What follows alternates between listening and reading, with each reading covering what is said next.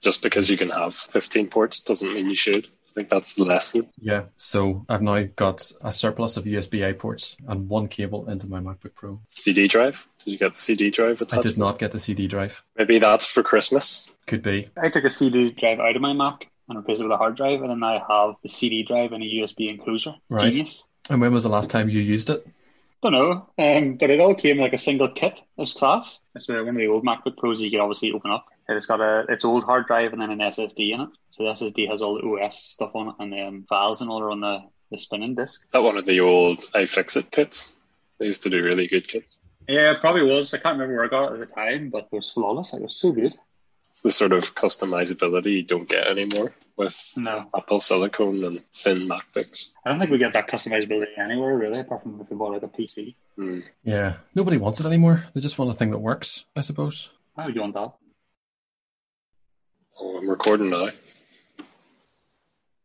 Testing. 1, 2, 3. Maybe that's what we should call the podcast. Call it testing. Could be, yeah. And then never talk about testing. Never. Well, yeah, same as like writing tests, just to talk about it, but never do it, Yeah.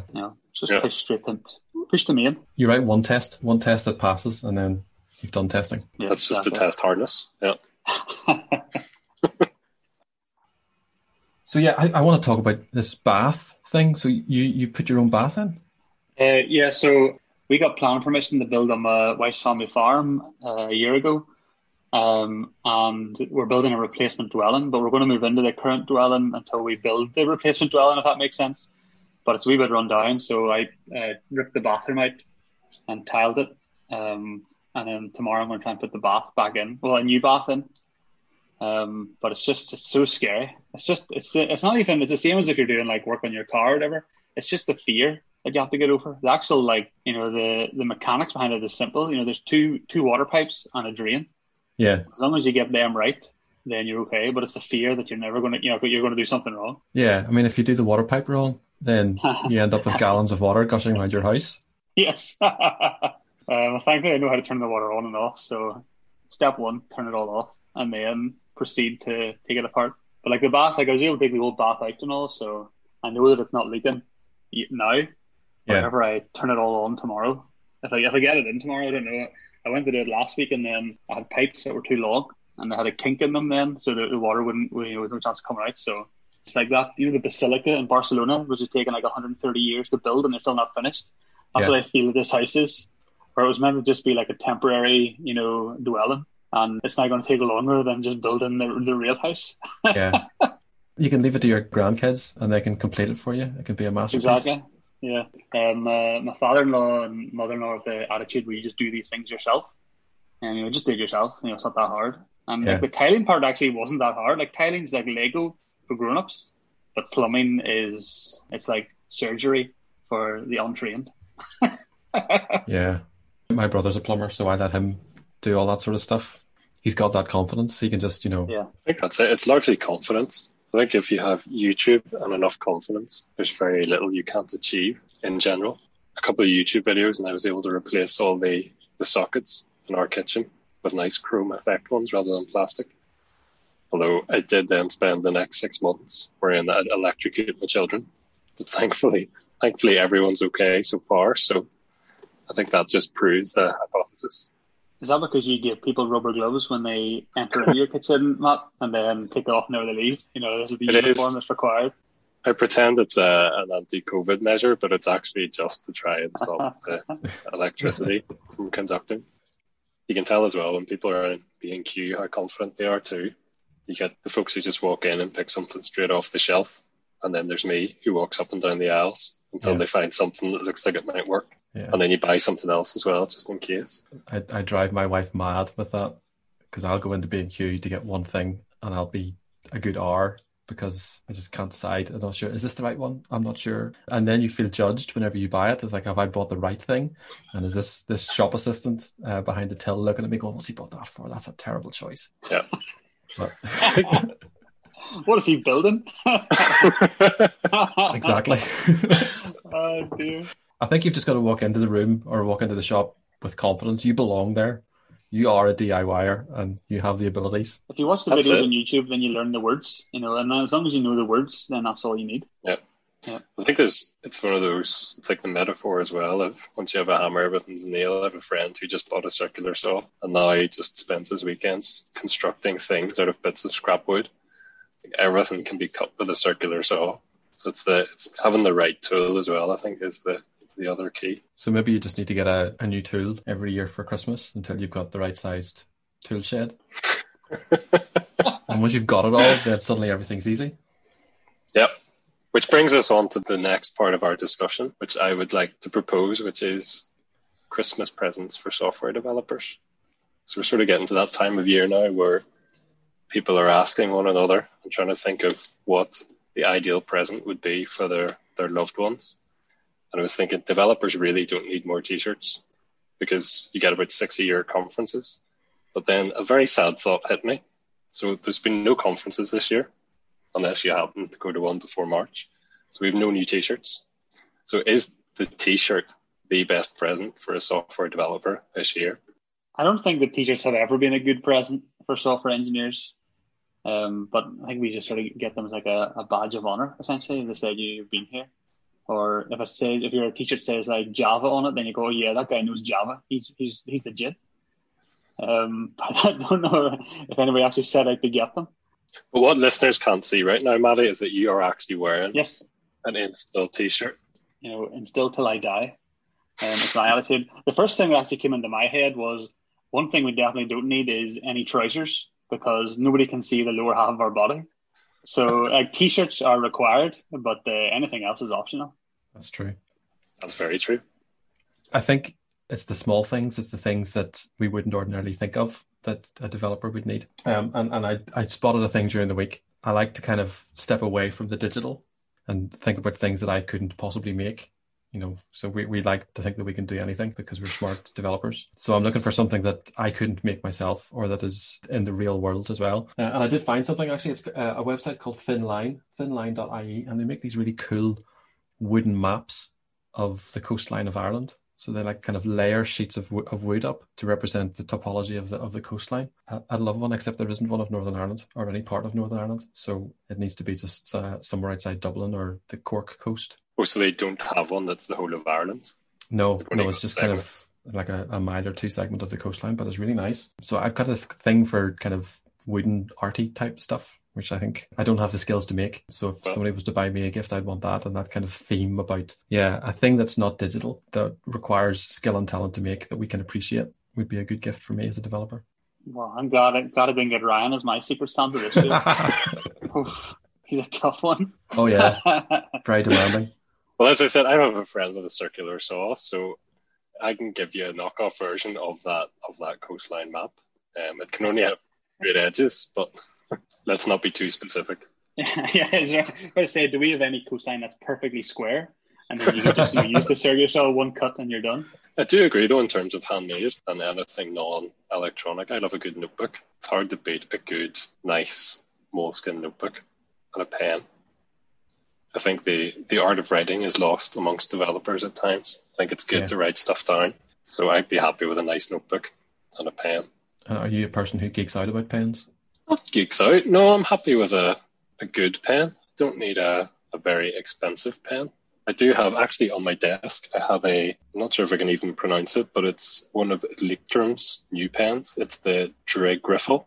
And actually in the marketing spiel about it, it says it's not actually a pen. It's a design object. Oh, yeah. Now we're talking. Yeah. I mean, it is just a standard rollerball pen, which can take Parker refills, but I'll hold it up to the camera here. For the people at home, this is the ultimate hipster pen. Yeah. It is, actually. It feels nice in the hand, and it's nice to write with. So it takes Parker rollerball refills? Yeah, but But it looks like a Bic Biro? Exactly. It's like whenever you buy a really flashy car, but it's just got a standard Ford engine inside it. It's a bit like that. Yeah. Like a Lotus. Yeah. That's a good analogy. Yeah, I like the notebooks. I like our field notebooks. And people who work at Instill will know that I have them all the time. I used to have them on subscription, and then I have so many of them now that are unopened that I cancel the subscription until I write something down in each of them. So I like those. I also like Everyday Carry. If you've ever Google Everyday Carry things, just stay away from American sites because their Everyday Carry normally involves a gun or a weapon of some kind.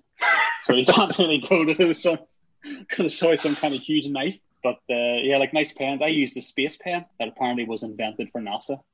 And then the joke is that the Russians just use a pencil. But I like writing with it. It's a nice writing pen. And the torches, I've got a thing for LED torches, like bright LED torches. If somebody for Christmas bought me a torch, I'd be pretty happy. And if it was a torch in a space pen, that would be heaven. Yeah, that's the perfect gift. That's it right there.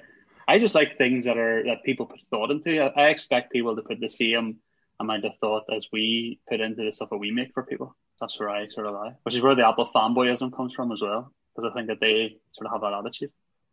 Follow up from last week, it seems that these new Macs are epic from all the reviews that have been coming out. Yeah, so, which is nice, certainly. Performance-wise, battery-wise, like the ability for Apple to tailor OSs and things and software now to their own silicon seems to be improving a lot of experiences across the board.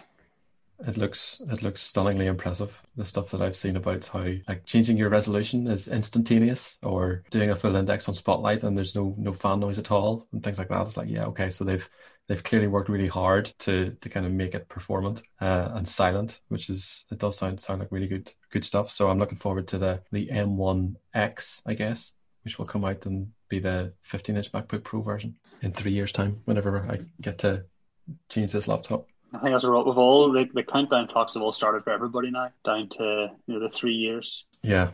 Just Tara's probably hoping that they don't run Java or something like that, because then there's no need to get them. It was Steve Troughton-Smith that sent out the tweet about the performance of the display and change in resolution being instantaneous, and then it was the guy who must have been responsible in some way for writing the graphics drivers for the new laptops or for the OS in general, retweeted to say it's great that someone's noticed this. Probably been scouring Twitter for about 6 years, looking for somebody to have noticed his work, but waiting for the right moment. It came, yeah. That's awesome. I missed that completely. That's class. Okay. Any more Christmas stuff? What are you planning to do for Christmas, actually? Yeah, so I've been trying for years to get permission to barbecue the turkey on Christmas Day. And it's been unsuccessful because nobody believes that it's a good idea, but I think it's genius. And I know it'll taste good. I just need to be given that chance. Like my family need to just let me fly this Christmas. That's what I want. Just to let me be who I can be. So how would you barbecue a turkey? Because they're awful big. Same way you would do a chicken. Just stick it. So in a charcoal barbecue, what you do is you do indirect cooking. So put your turkey in the middle of the grill and put coals on either left and right on either side of it, but nothing underneath. Put a drip tray underneath to catch your juices for your gravy. And then shut the lid and don't look at it for a few hours. And then that sort of creates like a convection, like current through the inside of the barbecue. It keeps that heat rotating around the bird. If anybody's looking to buy themselves something for Christmas and like barbecuing, a meat thermometer, I think, is the number one essential item for anybody likes barbecuing, because then you can get it to the right temperature. The mistake a lot of people make is that they cook to time, but really you should be cooking to temperature. And anyway, not even a barbecue, always cook to temperature, because it gets you to the sweet spot rather than saying, oh, this is going to take an hour. Like sometimes it might take an hour, sometimes it might not. Yeah. Okay. So with a barbecue, the trick is to cover it and not to look at it. Yeah. Don't open the lid, because every time you open the lid, it then takes like half an hour for it to heat back up to the temperature again. Okay. But if you don't open the lid, how do you know it's done? With the thermometer? That's what a meat thermometer's for. Get a meat thermometer that has you can has like a wire outside of the barbecue, so you don't have to open it. You just look at the internal temperature. That actually is what I have in the greenhouse. I use a greenhouse thermometer to automatically switch on and off a greenhouse heater in the winter, and it's dual purpose, so it could be used as a meat thermometer.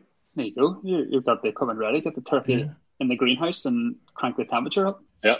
That's a good idea. I need one of those for my office, so that, because obviously I'm just in a wooden box here, so I come in the morning and the heater's not on and it's 4 degrees and pretty chilly. And I've got like a smart plug that I can send a message from my phone to turn the heater on, but it doesn't warm up fast enough. So maybe I need to get a timer. You need a temperature sensor. We had this issue in our house where the central heating broke, and we have a Nest thermostat here. And what I did was using if this then that, hooked it up to the smart switch. So the Nest, once the temperature dropped below a certain degree, it then just turned the smart switch on and then heated up. So it still worked like the way a thermostat would, but it was controlling an electric heater rather than the boiler. Very good. There you go. Ryan, you need a smart temperature sensor for Christmas. That's what you need. I do, yeah. I mean, I've got a couple of Raspberry Pis around the house that could act as the controller for it. So I could program it myself. I just need the sensor and the inclination to sit down and actually write the code. That's the problem. That's what everybody says who has a Raspberry Pi. All I need is this, and it could be this. If it had 4 wheels, it would be a car. Yeah.